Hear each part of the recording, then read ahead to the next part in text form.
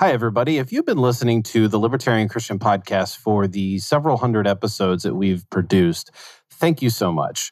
I also know that there are a lot of newcomers to the show, and there are some older episodes that, let's face it, nobody wants to scroll 600 times through their phone app just to get to like episode 3 or episode 20 or whatever. So for those of you who do that, that's great. So actually what we're going to do is once a month for the foreseeable future, we're going to share bonus episodes in our podcast feed. These are going to be episodes that are either timely or really popular ones that we know are super important for libertarians and Christians to listen to. Great conversations with all kinds of great people. So if you want to go back to episode 1 and start from the beginning, that'd be great. There is a lot of really great material back there, but we're also going to share some of the best. And many of them are going to actually be remastered, so the audio quality is going to be even better. Anyway, enjoy. Welcome to the show that gets Christians thinking about faith and politics. Whoa. That person doesn't sound like he has a uterus. Let's start this thing over. Welcome to the show that gets Christians thinking about faith and politics. Get ready to challenge the status quo, expand your imagination, and tackle controversy head on. Let's stand together at the intersection of faith and freedom. It's time for the Libertarian Christian Podcast. Welcome to another episode of the Libertarian Christian Podcast, a project of the Libertarian Christian Institute. I'm Jacqueline Isaacs, and I'm guest hosting today instead of Doug because we're talking about abortion. Joining me today are two other ladies, Carrie Baldwin and Ruth Ryder. Carrie Baldwin is an independent researcher and writer with a bachelor's in philosophy from Arizona State University. Her writing focuses on libertarian philosophy and Reformed theology. She is a confessional Reformed, Orthodox Presbyterian in the tradition of J. Gresham Machen, an outspoken libertarian and defender of Christian orthodoxy. Ruth Ryder is an assistant editor of the Christian Libertarian Review, a project of the Libertarian Christian Institute. She's currently pursuing an accelerated nursing degree, but Ruth already holds master's degrees from Trinity Evangelical Divinity School and the University of Notre Dame. And I, Jacqueline Isaacs, am the Director of Strategy for Bellwether Communications. I'm the co-author of the book Called to Freedom, Why You Can Be Christian and Libertarian. I'm also the voice of the upcoming audiobook version, which will be released by the Libertarian Christian Institute very soon. To learn more about that project and to be notified about when the audiobook is available, go to calltofreedombook.com. All right, ladies, welcome to this episode. Thanks, Jackie. I'm glad to be here. Yeah, me too. All right, ladies, so there's so much in the news right now and on our social media feeds about abortion, from the bills called heartbeat laws in Georgia and Alabama to the crazy things that celebrities are sharing. And much of what's being said by both sides is wrong. So today we're going to focus on some of the most egregious and significant myths and hopefully bust them wide open. So to start, can we talk about how we opened the episode kind of playfully? The idea that only people with uteruses can have a say or opinion about abortion has been a huge meme recently. But why is that a myth? Carrie, let's go to you. Yeah, well, of course it's a myth because you don't have to have a uterus to have an opinion on abortion. Obviously, both men and women take part in procreation. So, I mean, on its face, it's a little ridiculous to say that only people with uteruses can have an opinion. But, here we are. And the other fascinating thing about this is the fact that when people say only people with uteruses can have a conversation on abortion, it's almost like saying, if only women talk about this, then the foregone conclusion is that abortion should be legal and we're all going to have a pro-choice opinion here. Ruth, why would you say that it's a myth that only people with uteruses can have an opinion about abortion? Well, of course, the right to life is a human right, which is common to both men and women. And I think that allows men to have an opinion. And besides, as a libertarian, I don't like being in the business of dictating who's allowed to express opinions on what topics. And I think a lot of this myth comes from an idea that the pro-life movement is largely a patriarchal initiative and that women are mostly pro-choice. But some recent Pew and Gallup polls actually showed that men and women hold pretty similar views on abortion. It breaks pretty much equally. So even if men were cut out of the conversation, there are just as many pro-life women who would still engage in this debate. So as we said, there's myths and misinformation on both sides of the abortion debate. And since we are equal opportunity mythbusters today, let's start with some of the myths that actually come from the pro-life side of this debate. Our first pro-life myth is that we can end abortion by enacting strong legislation that criminalizes abortion because legislation acts as behavioral deterrence. Carrie, why is that a myth? Well, that's a myth because the legal aspect is just one aspect of the abortion issue. You have an ethical aspect, you have relationship aspects, you have economic aspects. And the economic aspects, I think, are probably even more important than the legal aspects. But it's foolish to reduce abortion to just the single aspect of any one of these things, but particularly when it comes to legislation, because it's based on this idea that all we have to do to solve this problem is just write some words on a piece of paper and have some suits at the state legislature, agree with it, and then boom, we're done. It's banned, therefore nobody's going to seek it out.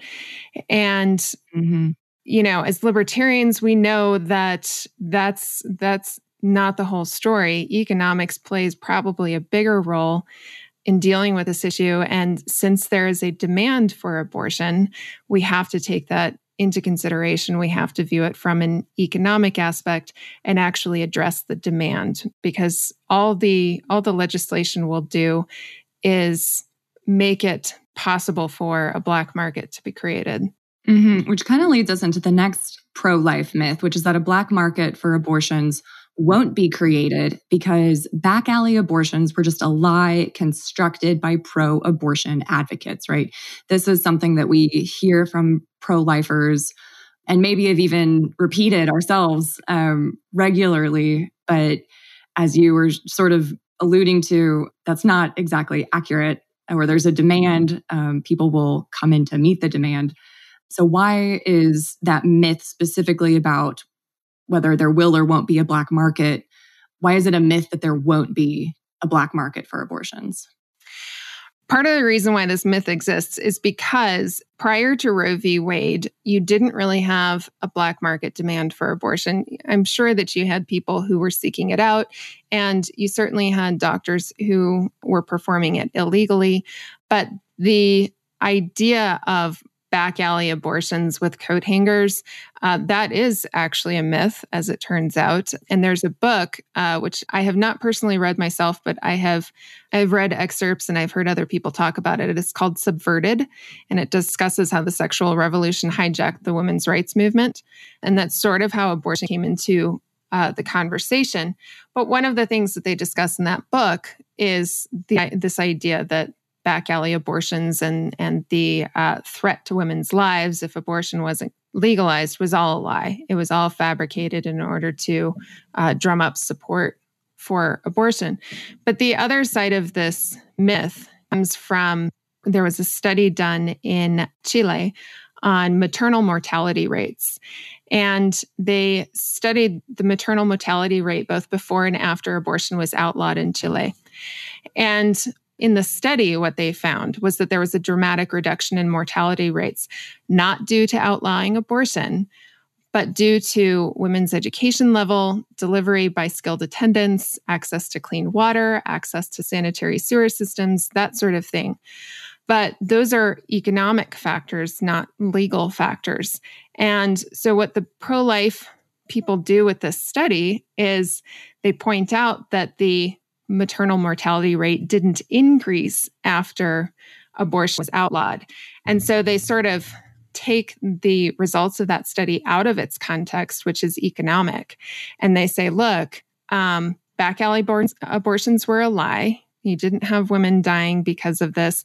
And Chile banned abortion, and you didn't have an increase in these maternal mortality rates.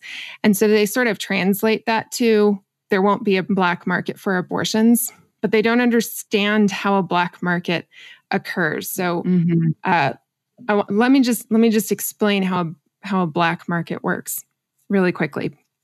So black markets occur when there's an economic demand for a product or service.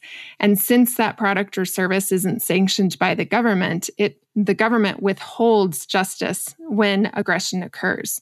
So on a white market, which is a legal market, there are channels sanctioned by the government to seek restitution or recompense for injustice. But on a black market, this doesn't happen because the government has withdrawn its administration of civil governance. And so violence is resorted to as a means of seeking recompense for injustice. So civil justice cannot exist on the black market, not because it's a market that avoids the government, but because the government, which has monopolized civil governance, avoids the black market. In fact, it can and does become the aggressor itself by participating in something called the red market, which is what you have with the drug war. So it's not unreasonable that in today's authoritarian climate, with the demand for abortion services and the demand for fetal tissue, that a black market will be created, and that a war on abortion from the conservative side would look a lot like the war on drugs, especially since so-called pro-life policy tends to be at the expense of women's self-ownership.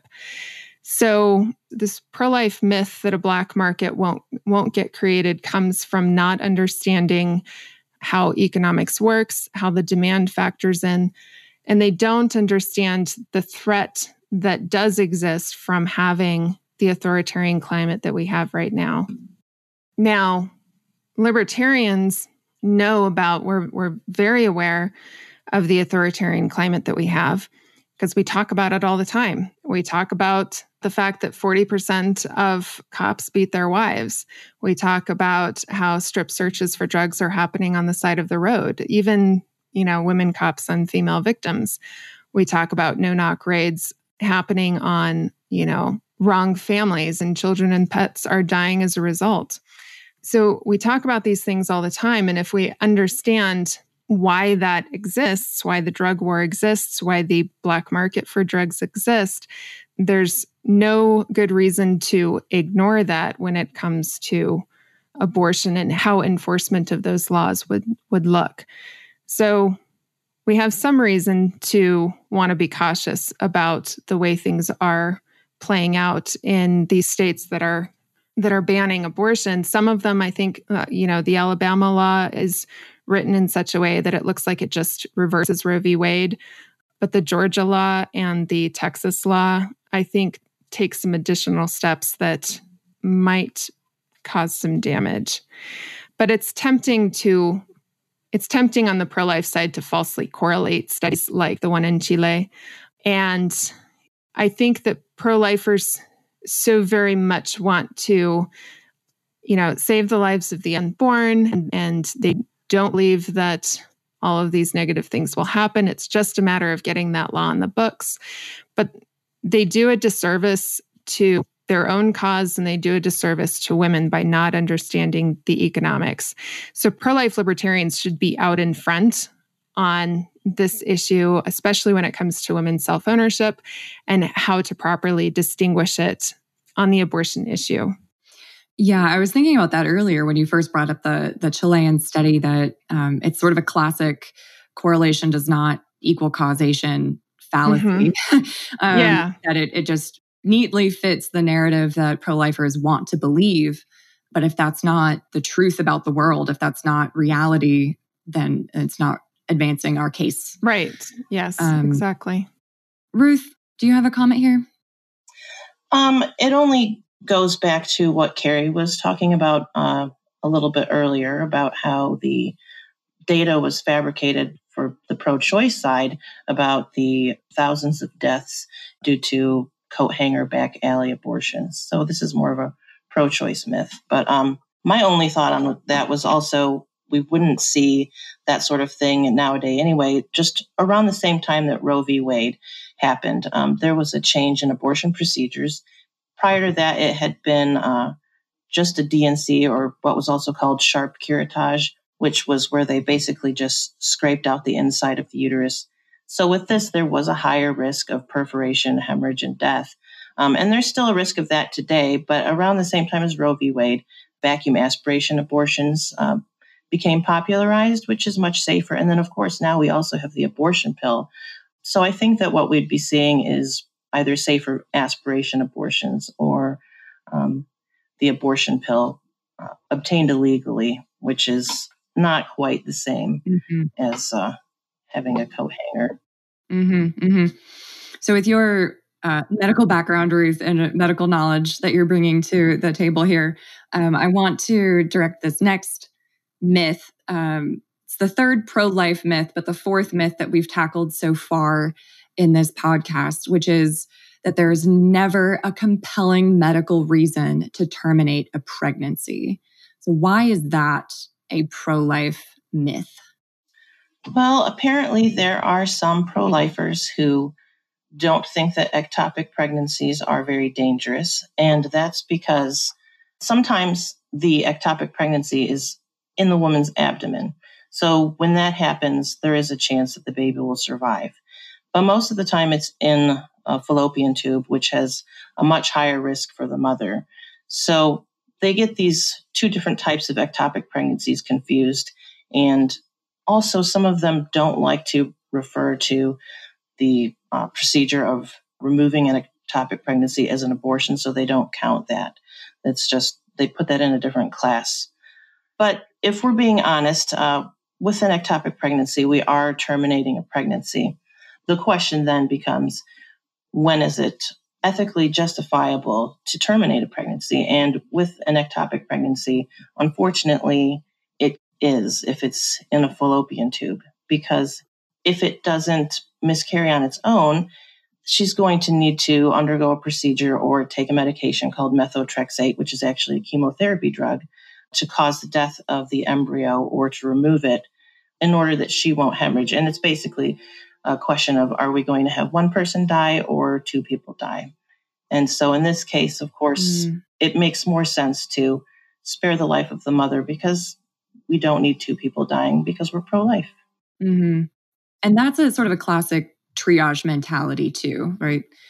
Yeah, I would say that it is. You have to prioritize things in triage. Like if someone doesn't have a chance at all of survival, you're not going to prioritize their care. And with an ectopic pregnancy, if it's in the fallopian tube, it's never going to be viable, but it does have a risk the further it's allowed to progress of causing the woman to die. But at the same time, in other life-threatening pregnancies, when the baby is much bigger, and when we have conditions such as preeclampsia or eclampsia, when the mother's blood pressure becomes extremely high and she has other conditions that go along with that, the baby is usually delivered early. And that's the goal. With most life-threatening pregnancies, you do terminate the pregnancy, but we have to remember that delivering the baby is another way of terminating that pregnancy. But there are other times when we might want to do even earlier delivery when a woman has a terminally ill baby. And this does happen sometimes when a baby has a condition such as anencephaly. Because with anencephaly, the baby is likely to die at some point in the womb and be stillborn. So some women or parents decide that they're going to deliver their baby a little earlier to give them a chance to bond with their baby while it's still alive. And while I'm not necessarily advocating early delivery, I don't think it's necessarily something that should be lumped together with elective abortion. It's something that needs to be decided on an individual basis between parents and not only their physicians, but also with the guidance of a perinatal hospice team, which I'll discuss a little bit later. When you're delivering a baby early who has a life-limiting condition, I think ethically it's a little more comparable to removing life support, especially if it's done after the period of viability when life-sustaining measures could be performed if that seemed advisable after the baby was born. But yes, in this case, since the baby is never really going to be viable outside of the womb, it does seem to be something that we should think of more along the lines of removing life support of a terminally ill person than to elective abortion. So again, I think we need to think about these things on an individual basis and not lump all forms of pregnancy termination together with elective abortion. Mm-hmm. Yeah, that's definitely cases that I think pro-lifers tend not to think about. I mean, they are rare cases, but they're also what makes us sad and uncomfortable. And, we don't want to think about those sort of worst case scenarios, but they do happen. And having compassionate alternatives for the terminally ill babies and the women that carry them is definitely an important thing for pro-lifers to be thinking about. Yeah, definitely.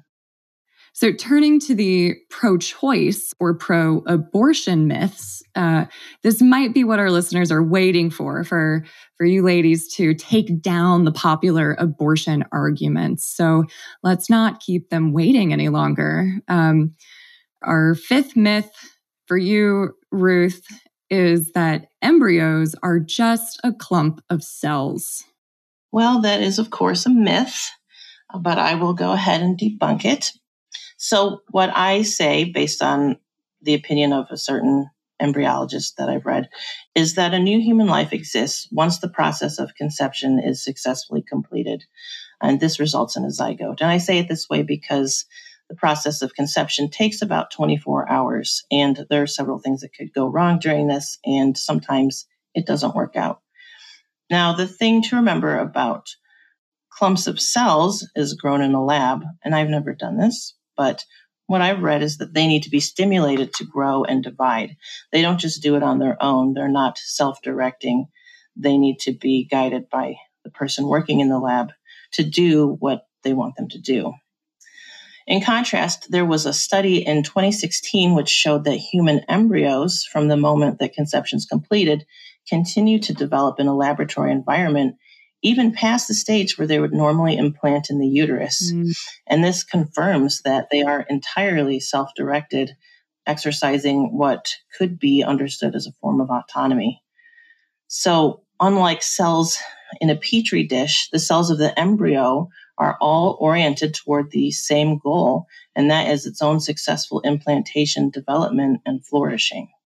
Mm-hmm. And that's important information because a lot of arguments for the Plan B pill and things like that is that a zygote isn't viable until implantation. But this research is showing that that's not necessarily the case, that in a laboratory environment, it absolutely is self-directed and therefore, a separate entity that should be considered. Right. It's not just a clump of cells. Mm-hmm. Yeah. And this is also an important point when it comes to understanding the self-ownership of the fetus, which is an argument that I make. And that self-direction, that autonomy, is what's necessary in identifying what's known as the objective link. And that's what we use in libertarian philosophy to be able to say that somebody has self-ownership, is they have those biological processes are what's in charge. It's the direct and immediate control is under the power of the zygote at that moment rather than the mother. So the mother's control is indirect at that point, whereas the zygote's control is direct. And that's why we can say that, yes, there is a case to be made for fetal self-ownership and the rights from conception, or from, as Ruth said, the completion of conception, which is when it becomes a zygote. And I mean, even as far as these heartbeat bills are concerned, that means that the heartbeat bills actually fall short because they're not actually upholding the true rights of the fetus. Mm-hmm, mm-hmm. Which is sort of the next hurdle that pro-choicers make unborn babies cross. The next myth is that embryos don't have heartbeats, especially not at 6 weeks, because they don't have hearts. And that's why legislation like heartbeat laws or personhood laws are misguided. But that is definitely a myth. Yes, it is. Pro-choicers are desperate to make the case that embryos at 6 weeks don't have hearts. I saw it on a Popular Science article. And celebrities like Alyssa Milano are trying to get us to stop calling it a heartbeat and start calling it fetal pole cardiac activity, which actually means the exact same thing. It just is depersonalized.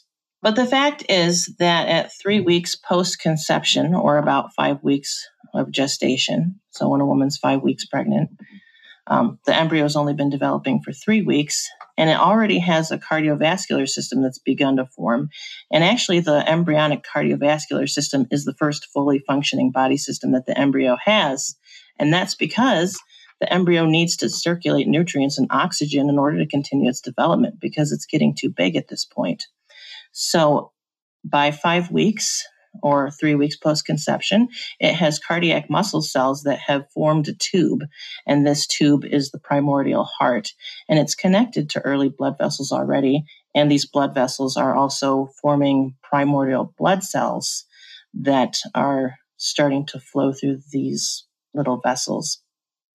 And then right around 21, 22 days post-conception, those cells start to contract. And this is what makes the first heartbeats that you can hear at about 4 weeks post-conception, or when the woman is 6 weeks pregnant. And then over the next 4 weeks after that, this heart tube folds in on itself and it develops into the 4-chambered heart. So by the time we have an 8-week-old embryo, or the woman's 10 weeks pregnant, it already has the 4-chambered heart that it's going to have essentially for the rest of its life. And if we consider that the purpose of a heart is to function as a blood pump, that's exactly how this early heart tube is functioning. So it seems a little ridiculous to say that it's not a heart, because it's not a 4-chambered heart that it's going to have in a few weeks. But what they're really trying to say when they're making this argument is that if we think that the heartbeat is what grants the embryo its personhood, then it doesn't have its personhood yet. But they're making the mistake that they often do of attempting to tie a metaphysical or philosophical concept, that is personhood, to a biological feature of development. Yeah, this is really an important point to make. Is, when we're talking about a fetus and whether it's a human being, there are two things going on in that term. Human is a biological category, but being is a metaphysical or philosophical concept. And, philosophers are still debating about what makes you a person. And we know that there are things entailed in personhood like will and consciousness and sentience and things like that. But these are abstract concepts, and we can't actually empirically study them like you can in science. So science is never going to answer the question of when personhood begins. And more importantly, we don't want the government defining when personhood begins.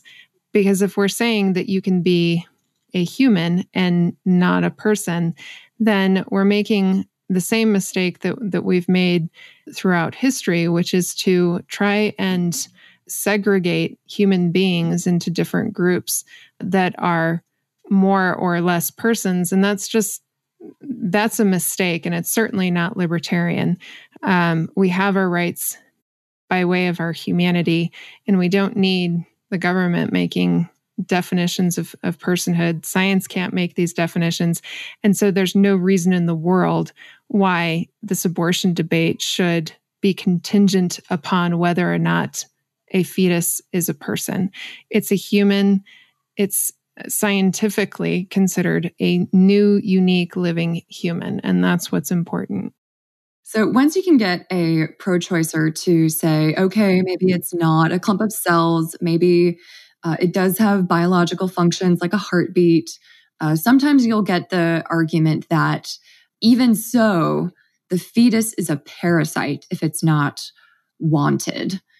Why is that a myth? Well, I think that a lot of us have seen recently that there was this professor, I think it was a graduate level biology professor out in California, who made the argument that a fetus is literally a parasite or cancer. And I've also heard this from people who should know better. But this is just one of the silliest arguments that I've ever heard. Seems like it's coming from people who have never heard about reproduction before and just stumbled upon it. And they're wondering, is this cancer? Is this a parasite? What is going on? But Meanwhile, the field of biology has recognized that this is a phenomenon known as reproduction, which is a biologically desirable state for living organisms. The ability to reproduce is also one of the criteria for determining that some things are alive, like trees, and that others are not, such as rocks. The process of reproduction is also so biologically desirable that our bodies are wired to achieve that goal since the time we're in the womb. For example, female fetuses have all of their eggs in their ovaries by about 15 weeks gestation. It's also why we have sex organs that respond to sex hormones and which give women the chance to become pregnant every month.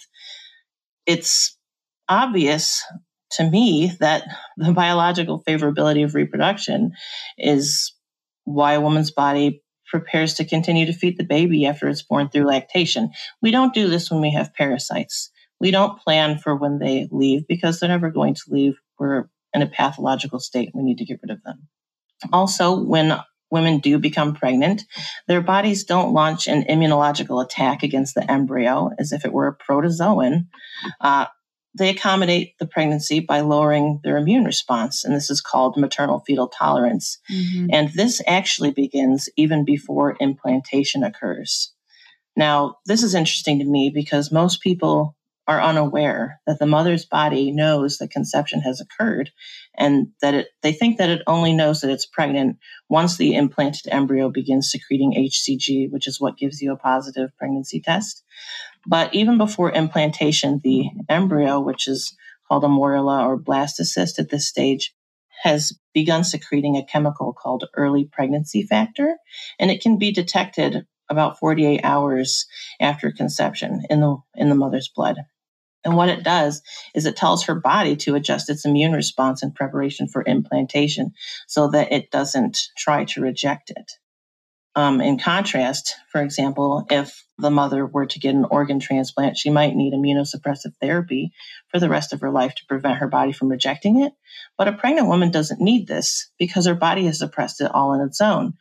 And it seems that, we could say that the mother's body has essentially given the embryo an engraved invitation. This is far from it being a parasite.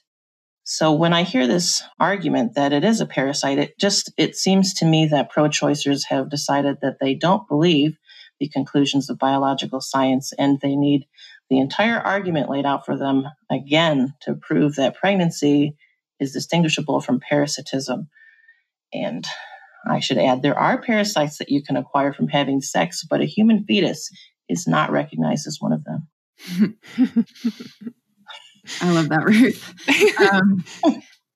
Okay. A pro-choicer might say if it's not a parasite, it is still a trespasser if it's not wanted, if the pregnancy wasn't planned, if it came about in certain sets of circumstances, the fetus is a trespasser, and that still is a reason for abortions. But Carrie, why is that a myth?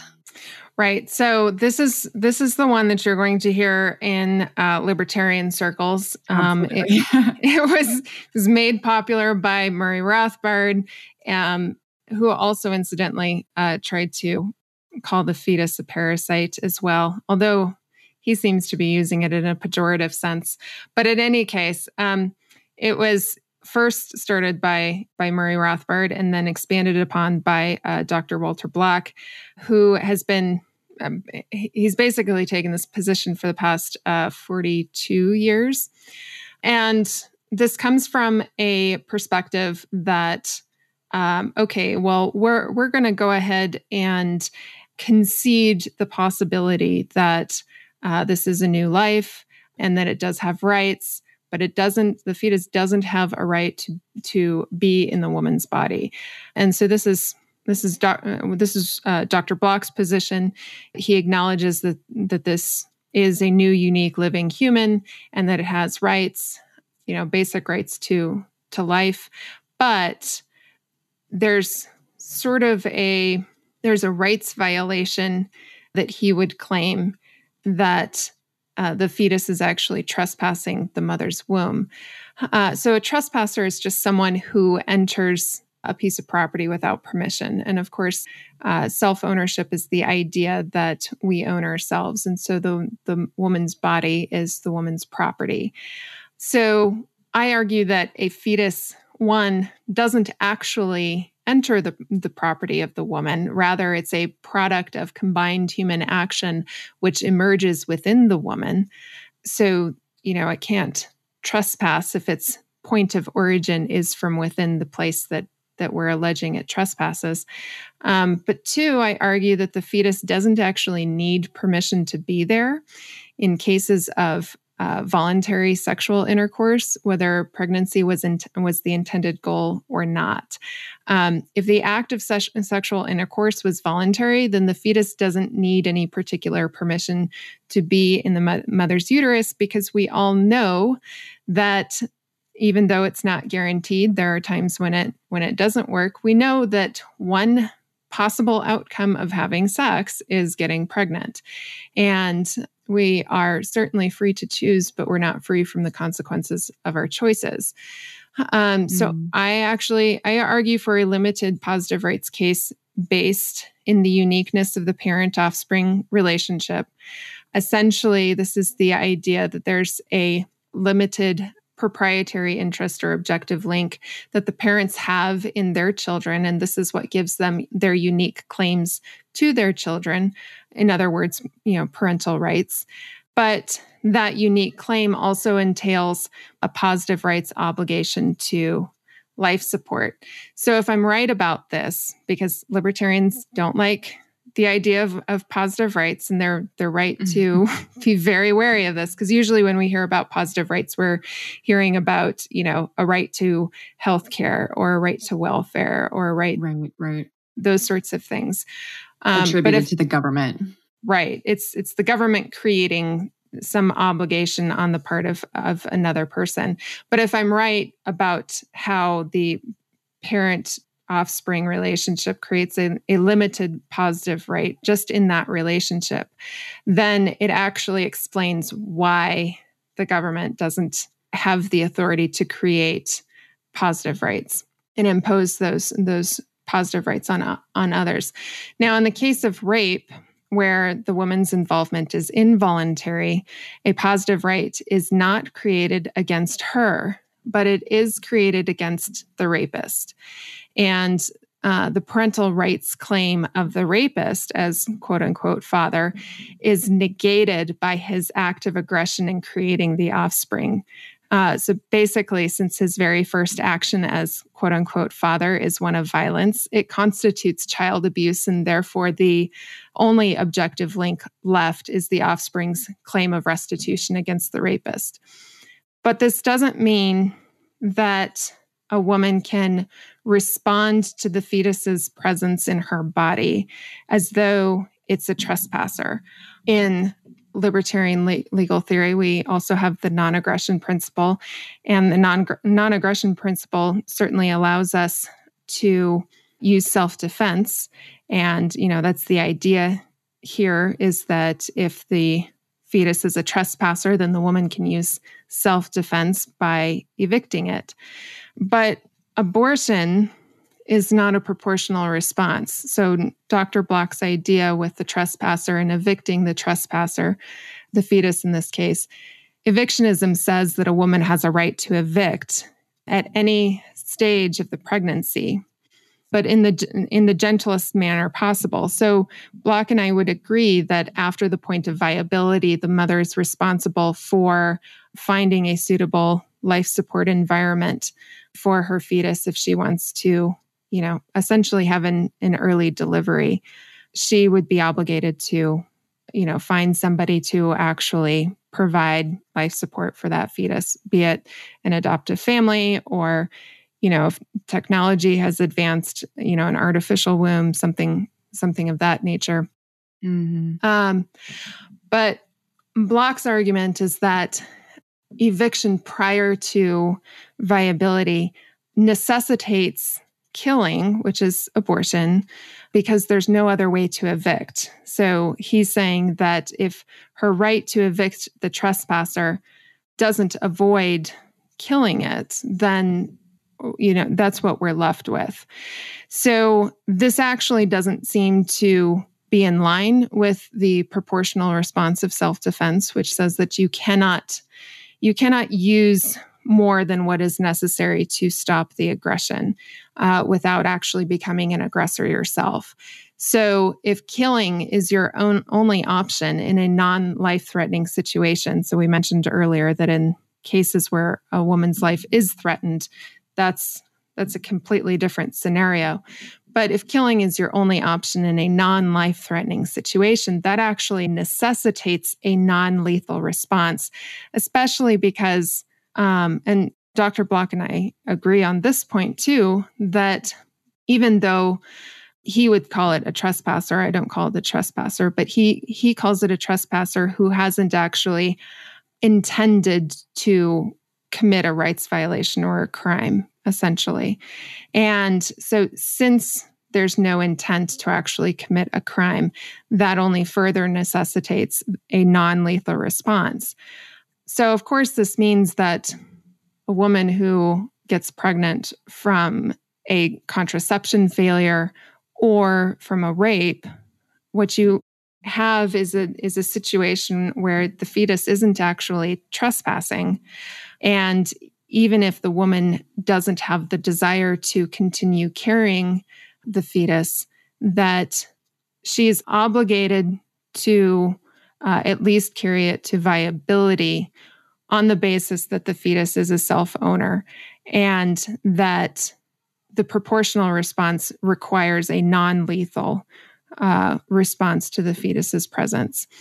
Now, this obviously would prohibit legal abortion in a libertarian situation, but it also incentivizes the market to innovate, making viability earlier. And this is one of Dr. Block's goals. He's hoping that viability ends up going all the way to conception, or as close to conception as possible, so that women do have the greatest choice possible when it comes to unwanted pregnancies, and that choice is life affirming. But the question is, what do we do until we get to that point? What is a woman legally obligated to a non-lethal response, which excludes abortion?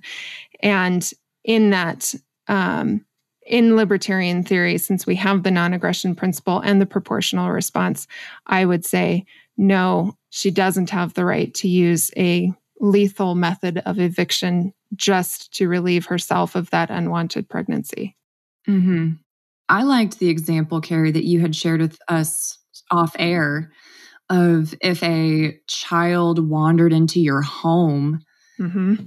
Yeah. You don't have it's not wanted there. It's in your property. It might be disrupting your, daily life, mm-hmm. but you don't have the right to kill it. You have, obligations to care for and provide for that child, or at least society would say, you have obligations to care for and provide for that child, or until you can find its parents. Sure. Well, the idea with that is, especially when it comes to a child, I think, because Block and even Rothbard would agree that a child isn't a full-fledged human actor in the sense that adults are. And so, if a child wanders into, a vacant apartment or onto somebody's property, our response isn't, to shoot them, right? Mm-hmm. At the very least, it's to say, well, why are you here? Where are your parents? Here, let's go find your parents. That's strange. I can't find your parents. Well, let's find, what's the next option? I mean, in our society, we would probably call the police and say, hey, there's this child, we can't find their parents. Right. And, the point is that you try every possible option to actually make sure that child is taken care of. And that doesn't necessarily mean bring it into your home and treat it as your own child until the parents are found, although it could include that. But the point is that you're not going immediately to, well, I don't want this child here. Mm-hmm. And even though it didn't intend to be here, the only way that I can really get rid of the problem is to shoot it. Mm-hmm. Right? That's not where we go. We would say no, that's absolutely unacceptable in a libertarian legal situation. I mean, it's unacceptable now. Right. Okay, so if we can get all the way to the point that you're talking with a pro-choice person and they accept, yes, okay, maybe this is an unborn child. Oftentimes, you'll still get the response that there are lots of medical reasons to terminate a pregnancy, and we need to consider all of these overwhelming volume of cases where there's medical reasons to terminate the pregnancy. So Ruth, since this is a medical question, let's go back to you. Why is this a myth that there are lots of medical reasons to terminate pregnancies? Okay, so if you recall my discussion earlier about ectopic pregnancies and other life-threatening pregnancies, an ectopic pregnancy is a justifiable medical reason to terminate a pregnancy. But in any other case, the goal is to deliver the baby and to take care of both, to provide the best care possible to both. So you want to prolong the pregnancy as long as possible to give the baby the best chance. And then when it's necessary, deliver the baby, care for them both. Unfortunately, there is also a lot of confusion among even physicians, or perhaps it's not confusion. Maybe that's a little too charitable. I'm not sure. But there does seem to be a lot of concern with liability. And so a lot of times you will have abortion recommended as being necessary due to the mother's health. But in reality, it's not. It's more due to the physician's own concerns in case anything at all were to go wrong. And there's a possibility that they could be sued. They are better off legally if they recommend abortion, because there's this legal concept of a wrongful birth, but there is no concept of a wrongful abortion. This doesn't exist. It's not something doctors worry about. I read an article by Dr. Thomas Murphy Goodwin, who's the chief of maternal fetal medicine at the University of Southern California, who wrote about this issue of liability. He said, for many physicians, it translates into simply recommending every possible test and erring on the side of suggesting abortion whenever there's a question of risk to the mother or child. And that there's this tremendous imbalance between the liability in not informing the mother of risks compared to the liability of suggesting the alternative of abortion. And I've actually experienced this a little bit, even with my own current pregnancy. As you know, I'm currently, at the time of recording, 25 weeks pregnant with my second child. And this pregnancy started off a little unusual. I had several ultrasounds early on because I've had a couple of miscarriages.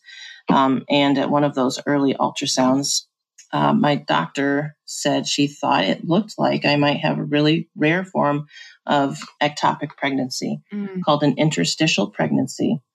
And an interstitial pregnancy is technically in the fallopian tube, but it's right inside the part of the fallopian tube as it's passing through the wall of the uterus. So on an ultrasound, it looks like it's in the uterus, but it's not. And if it's not caught, then at about 12 weeks, it can cause not only the fallopian tube, but also the uterus to rupture, which leads to massive hemorrhage. So a couple of times, my OB had asked me if this was a pregnancy that was important to me, implying that if not, then I could just not take the risk of having my uterus rupture and get the injection of methotrexate that would terminate the pregnancy. However, when I found out what she thought it was, I started doing as much research as I could on the topic, and I found out that this can't really be definitively diagnosed without an MRI or a laparoscopic surgery. So at my appointment, when she asked again if this was a pregnancy that was important to me, I told her yes, and I know that I need an MRI in order to find out for sure what's going on, because I'm not going to make any decision unless I know for sure that that is something that I have to do. So I got the MRI, which showed that everything was normal. It was inside my uterus. It was totally fine. So had I just listened to her and not done my research and taken the methotrexate, that would have ended my baby's life unnecessarily. And this is likely because she was concerned about the liability of me hemorrhaging to death because she didn't catch this interstitial pregnancy. Mm. And then this leads me to another interesting point. I wrote an article recently that was posted at LCI and at FEE about women using cannabis to treat hyperemesis gravidarum. In hyperemesis gravidarum, this is severe morning sickness where these women can't even keep down water. And so they become severely dehydrated and malnourished. And in some cases, it's so bad that either doctors are recommending abortion, even though that's not standard treatment, or women are seeking it out themselves because they feel so desperate because they're not being taken seriously, or they're not being given the treatment that they need in order to function and not stay in the hospital getting IV fluid. So some of them are breaking the law to use cannabis because they found that it's the only thing that helps them deal with this hyperemesis and keep anything down for their own health and their babies. So this is just another example of an alleged medical reason for terminating a pregnancy that's really not justified at all. And the only reason it exists is because government is preventing women from having effective treatment. Mm-hmm.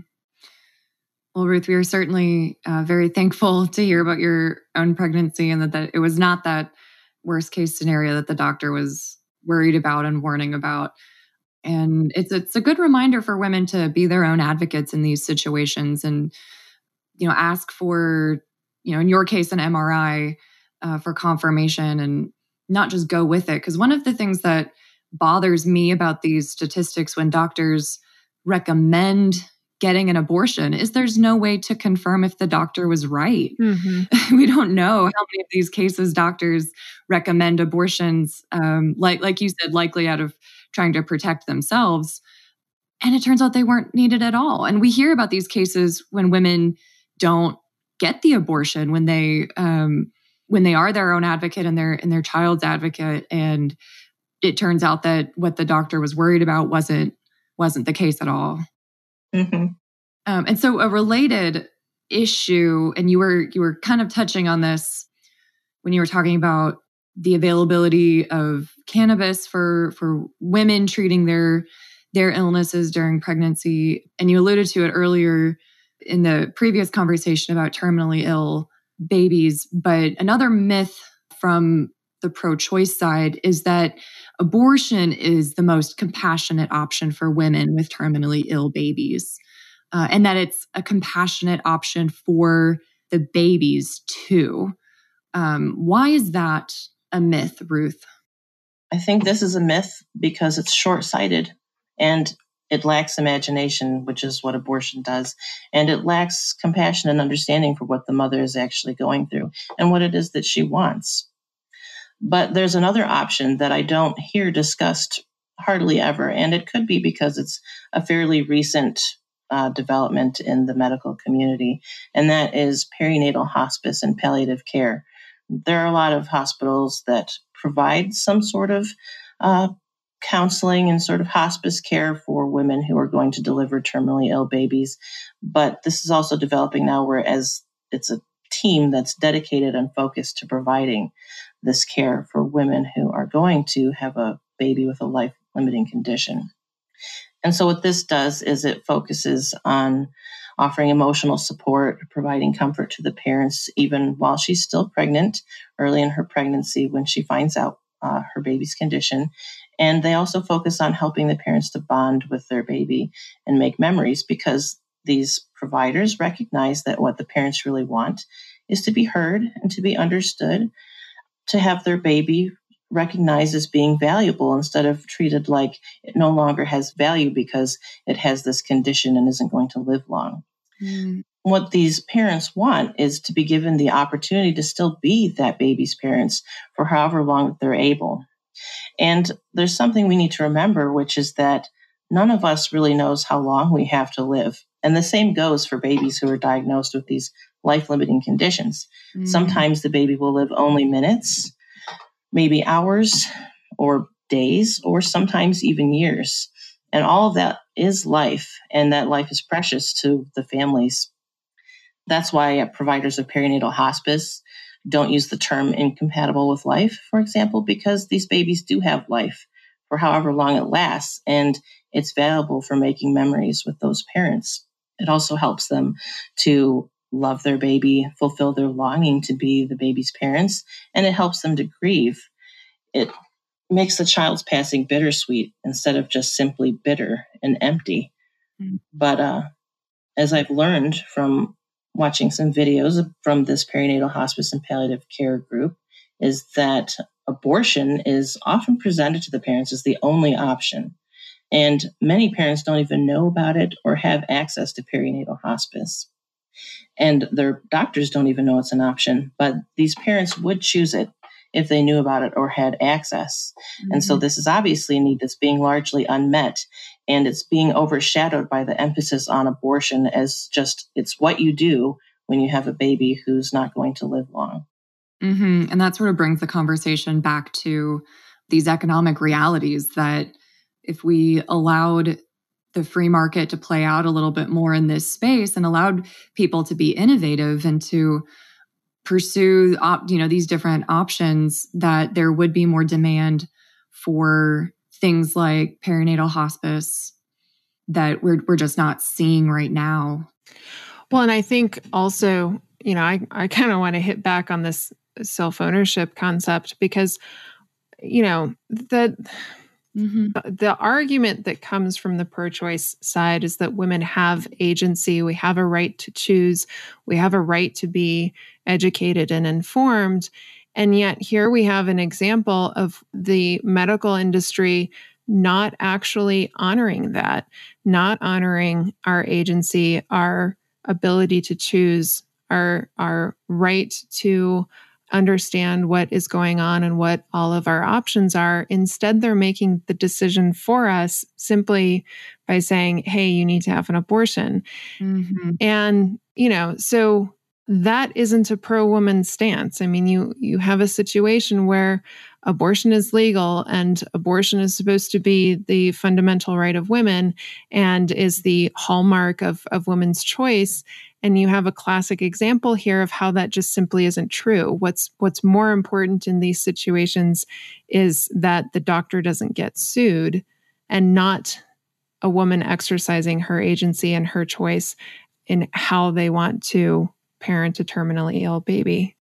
And this may be going a little bit off on a tangent, but I'll try and keep it keep it short. But this conversation also brings up the idea that some of these conditions might be overstated. I mean, the classic example is Down syndrome and women being recommended to abort Down syndrome pregnancies. And in many countries, it's almost a 100% rate of abortion when Down syndrome is suspected, which to me is, it's a personal issue. So for full disclosure, I do have a family member with Down syndrome, and it's, the idea that this person can't enjoy their full life, it's just shocking and appalling to me. And I feel like making that a doctor looking a woman in the face and saying that your child with Down syndrome or many other medical conditions can't live a full life is, I think, directly misleading, intentionally misleading, and as you said, doesn't affirm women in making good choices. Right.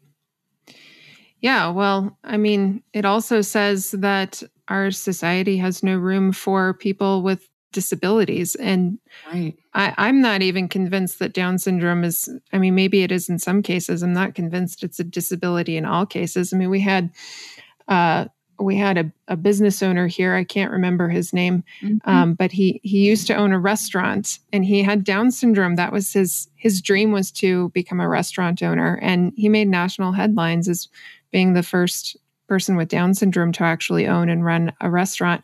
And the thing that actually made his restaurant unique was that he would greet everybody at the door and give them hugs, which I think is something pretty hallmark of Down syndrome people to do, is to just love life and love people and want to do that. I mean, in my opinion, I think people with Down syndrome have something to teach us about how to be humans.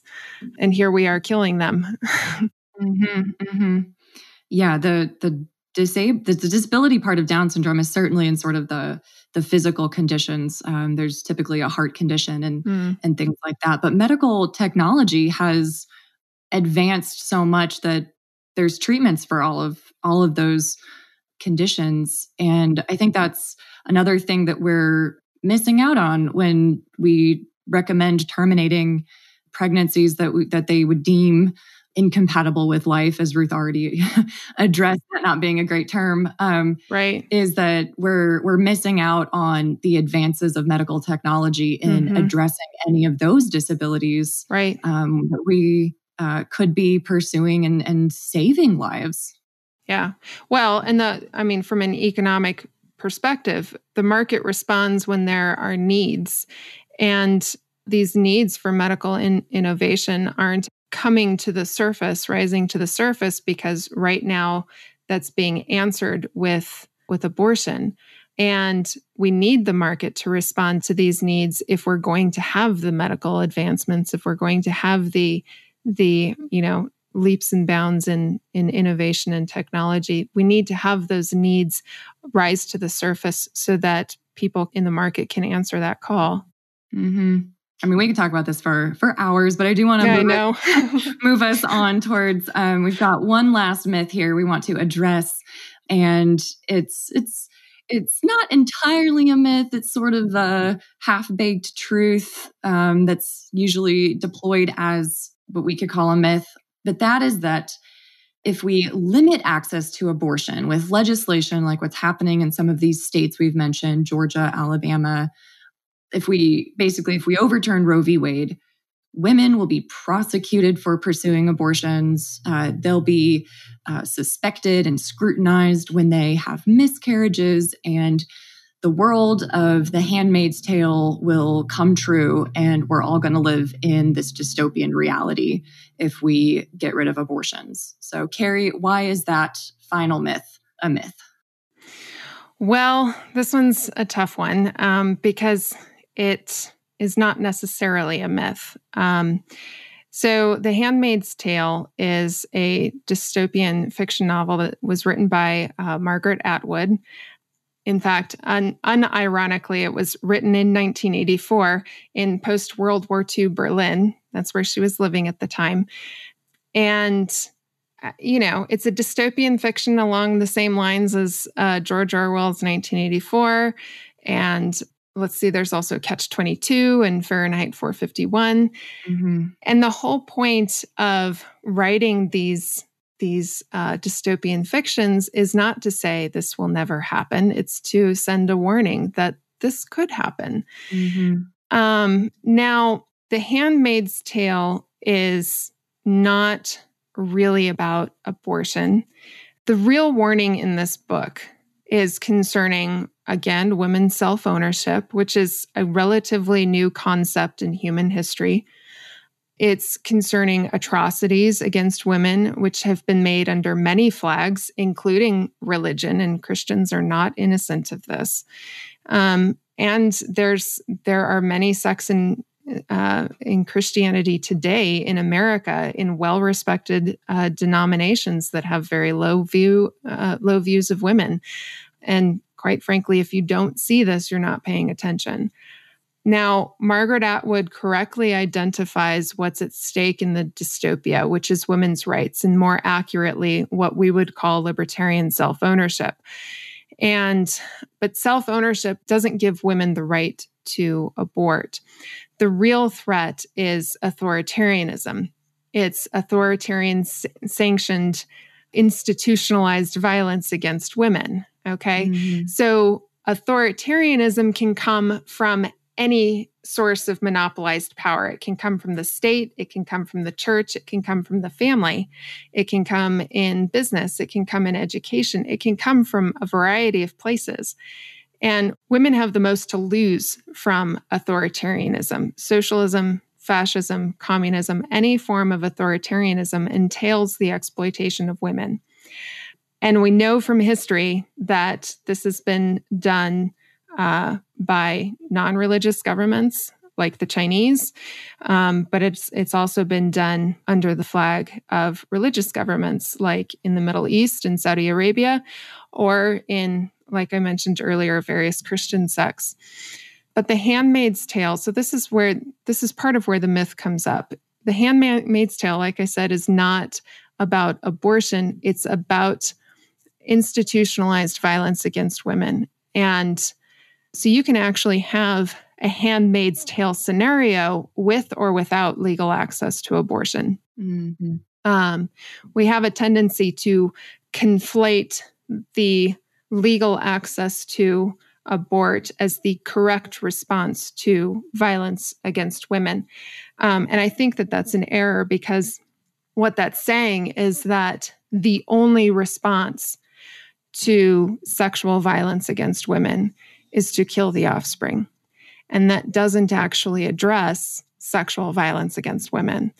So, this is really a perfect time to bring up how rape would be handled in a libertarian society, because this goes hand in glove with how pro-life libertarians are different and differ from conservative pro-lifers. So in a libertarian legal order, we are operating from a perspective that rights are based in property rights rather than some sort of ethics-based argument. So more than likely, you're going to have a tort law sort of situation where victims of rights violations are seeking restitution and recompense. And this is usually in terms of being paid for, pain and suffering, lost wages, medical expenses, et cetera. Without legal abortion, or where we've just removed abortion as an option, when you have a pregnancy resulting from rape, that pain and suffering is increased, lost wages might be increased, medical expenses would definitely be increased.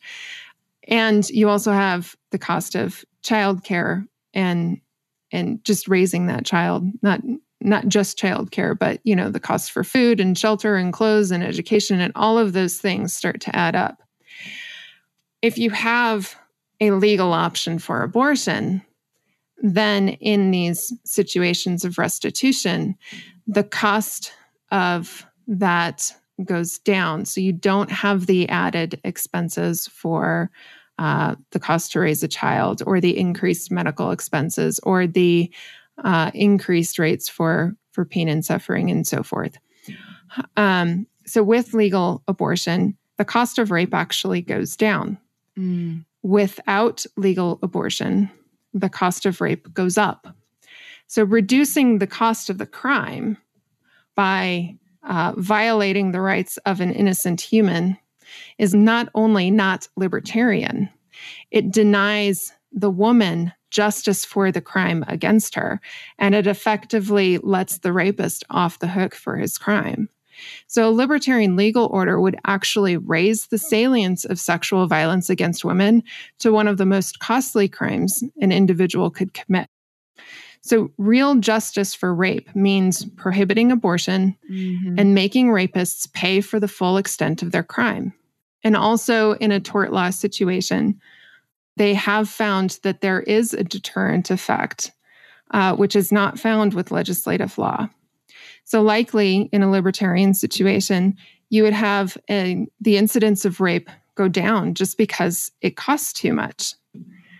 Now, this certainly can't be guaranteed by the state or an authoritarian society. And actually, I was looking up some of the numbers for legal rape response in the country as it exists now. And it said that for every 50 rapes, only 10 actually get prosecuted. And of those 10, only, I believe it's 7 actually get convictions. So you have a vast majority of rape victims right now who are not getting justice for the sexual violence against them. And although I think that that's a multifaceted problem and you can't wholly reduce it to abortion, I do believe that part of the reason why women aren't getting the justice that they deserve for sexual violence against them is because abortion is so easy of an answer. And this also goes back to what we pointed out with that book, Subverted, because one of the things that is pointed out in that book is that the women's rights movement was motivated and driven by women, but the sexual revolution was motivated and driven by men. And it was men who were trying to persuade women to tack on abortion to women's rights. So I really, truly believe that the evidence shows that abortion exists to get men off the hook when they want to be irresponsible and when they want to initiate violence against women. And so we're actually losing justice by having abortion be legal. And in this case, the violence isn't just rape. I mean, this is applicable in domestic violence situations, any situation where a man would pressure the woman to get an abortion to do away with the responsibilities of pregnancy and caring for a pregnant woman and a newborn would be sort of in this category. Well, and rape and abuse happens more often in familiar, intimate relationships than they do between strangers. So, yeah, it does absolutely feed into that. So, the Handmaid's Tale scenario that Netflix is portraying. Isn't Handmaid's Tale on Hulu? Is it on Hulu? No, you're right. It is on Hulu. All right. So the Handmaid's Tale is on Hulu, but Netflix has come out opposing the Georgia law and saying that they're not going to invest their business in Georgia so long as the Georgia law is on the books. And, you know, the Democrats are taking off with this Handmaid's Tale dystopia, and which I think is just really funny. When I first saw that come on, I thought that's exactly what they're going to do. They are eventually going to use this as a way of women on the abortion issue, and it certainly worked. But we want to be careful to say that it's not a possible scenario because, you know, we make jokes now that 1984 was not intended to be an instruction manual. You know, we do have a situation of catch-22 when it comes to the military. We do have censorship that may not be book burning like in Fahrenheit 451, but we are talking about censorship on the internet now. So these scenarios aren't impossible, and we need to realize that. But also, it's not merely because abortion is being prohibited. Rather, it's because we're living under an authoritarian state who doesn't operate on the concept of self-ownership and which doesn't actually care one bit about women. That's why we need to be careful about the dystopia. But you can certainly have a situation where abortion is not legal, but you don't have a Handmaid's Tale scenario. Okay, so we've covered a lot of ground discussing what's wrong with the abortion debate, but we don't want to leave people feeling like this whole thing is hopeless. There's a lot of reasons to hope, from practical things like advances in medical science, like we've hit on today, and then the hope that we have in Christ as believers. And it's worth noting that while all three of us are Christians and libertarians, not a single position taken during this conversation is exclusively based on Scripture. In fact, I don't think we've referenced a Bible verse once in this whole conversation. So while this position is certainly compatible with Christian theology, the arguments we presented today are based on science, embryology, ethics, libertarian political theory, and free market economics. That's why this conversation probably didn't sound like most pro-life conversations you've been a part of, because most pro-life solutions tend to rely on the government and involve some very bad economic thinking, which we've hopefully busted some of those myths for you today.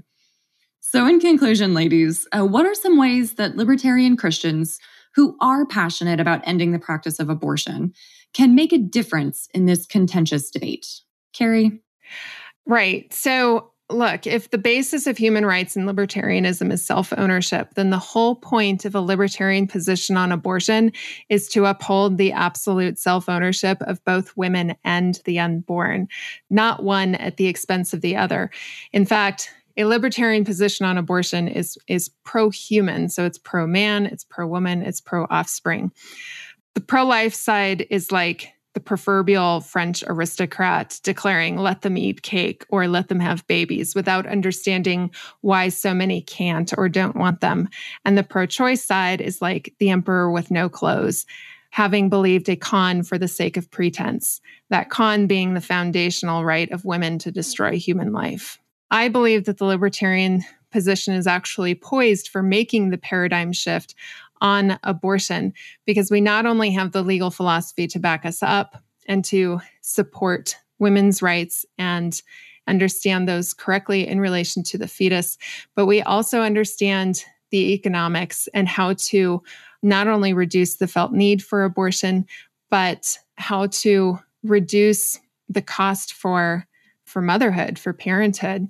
So libertarianism promotes an economic environment that not only brings the cost of parenting down, it increases the quality of goods and services that we need to raise our children as well.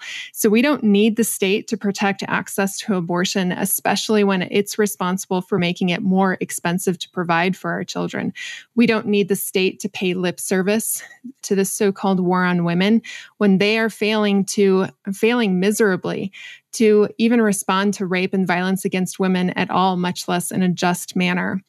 The state's response to violence against women is just kill your baby, and that completely ignores the rights violations of women. So we need a freed market that innovates life-affirming options earlier in pregnancy, provides the means that women can use to better themselves. And we need to be free to exercise our legitimate rights and take responsibility for our freedom through our self-ownership. All of this incidentally applies to men too, but I think it's especially important for women to hear this. But libertarianism is poised to actually bring in a pro-life era. Thanks, Carrie. Ruth, do you have any concluding thoughts? Yeah, my thoughts largely echo what Carrie was saying. I would want to highlight what she was talking about earlier when she was discussing rape, in how abortion facilitates the continued oppression of women. And it does it outside of the context of rape and abuse also. It does it in school and in the workplace, in society in general, where abortion is used as an easy out to avoid accommodating women and their biology and their needs and their desires as mothers. If abortion were outlawed, it would open up and stimulate the market to provide these things. And in the same way, like we already talked about, changing the paradigm to appreciate and value the life of the unborn would stimulate the market to provide medical advances to lower the age of viability even further and to address these life-limiting conditions so that maybe they aren't really life-limiting anymore, or to stimulate the market to provide what parents really want when they find out that their baby has a life-limiting condition and they don't want to just abort, but they want to still experience parenthood as best as they can. Mm-hmm. And I think that really is sort of the libertarian vision here as sort of a third way in the abortion debate, that we can work to protect and give more opportunity and freedom to unborn children, to allow them to lead flourishing lives, but also to affirm and uphold the rights of women and the value of women through this whole process. So to you ladies, thank you so much for your time, for contributing your expertise on these issues. Yeah, thanks for having me on. It was a great conversation. Yeah, thanks for having me on. I really enjoyed dialoguing with both of you. And to you, the listeners, we give this conversation over to you. Hopefully, this has equipped you and stimulated new thoughts and ideas and given you lots of other articles and books and ideas you want to go chase down and read more about. If you do want to follow up on some of the things we've mentioned, First of all, Carrie hosts a podcast called Mere Liberty, which has 4 recent episodes on abortion. So if you want to listen to more podcasts on this topic and hear more of the incredibly smart things that Carrie has to say, you can go to mereliberty.com to find those podcasts. Also, Carrie is going to be debating economist Walter Block later this year on the topic of abortion. And you sort of got a preview of that in the conversation today. So there's an announcement about that with information about how you can get tickets to the event on LCI's blog. You can find that at libertarianchristians.com. Also on libertarianchristians.com is Ruth's interesting article about cannabis use for women experiencing HG. And you can find the links to all of those in the show notes or on libertarianchristians.com. Lastly, as I mentioned, if you want to get more into the faith side, we've got an audiobook coming out soon called To Freedom. Will be released by the Libertarian Christian Institute soon. And if you want to sign up to make sure you know about when that book comes out, you go to www.calltofreedombook.com. Lastly, we want you to know, if you found this very interesting, that this is not the last episode you'll hear on the topic of abortion. Keep listening in the coming weeks for more.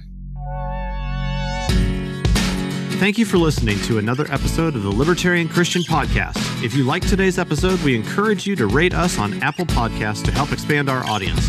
If you want to reach out to us, email us at podcast@libertarianchristians.com. You can also reach us at LCI Official on Twitter. And of course, we are on Facebook and have an active group you are welcome to join. Thanks for listening, and we'll see you next time. The Libertarian Christian Podcast is a project of the Libertarian Christian Institute, a registered 501c3 nonprofit. If you'd like to find out more about LCI, visit us on the web at libertarianchristians.com. The voiceovers are by Matt Bellis and Catherine Williams. As of episode 115, our audio production is provided by Podsworth Media. Check them out at podsworth.com.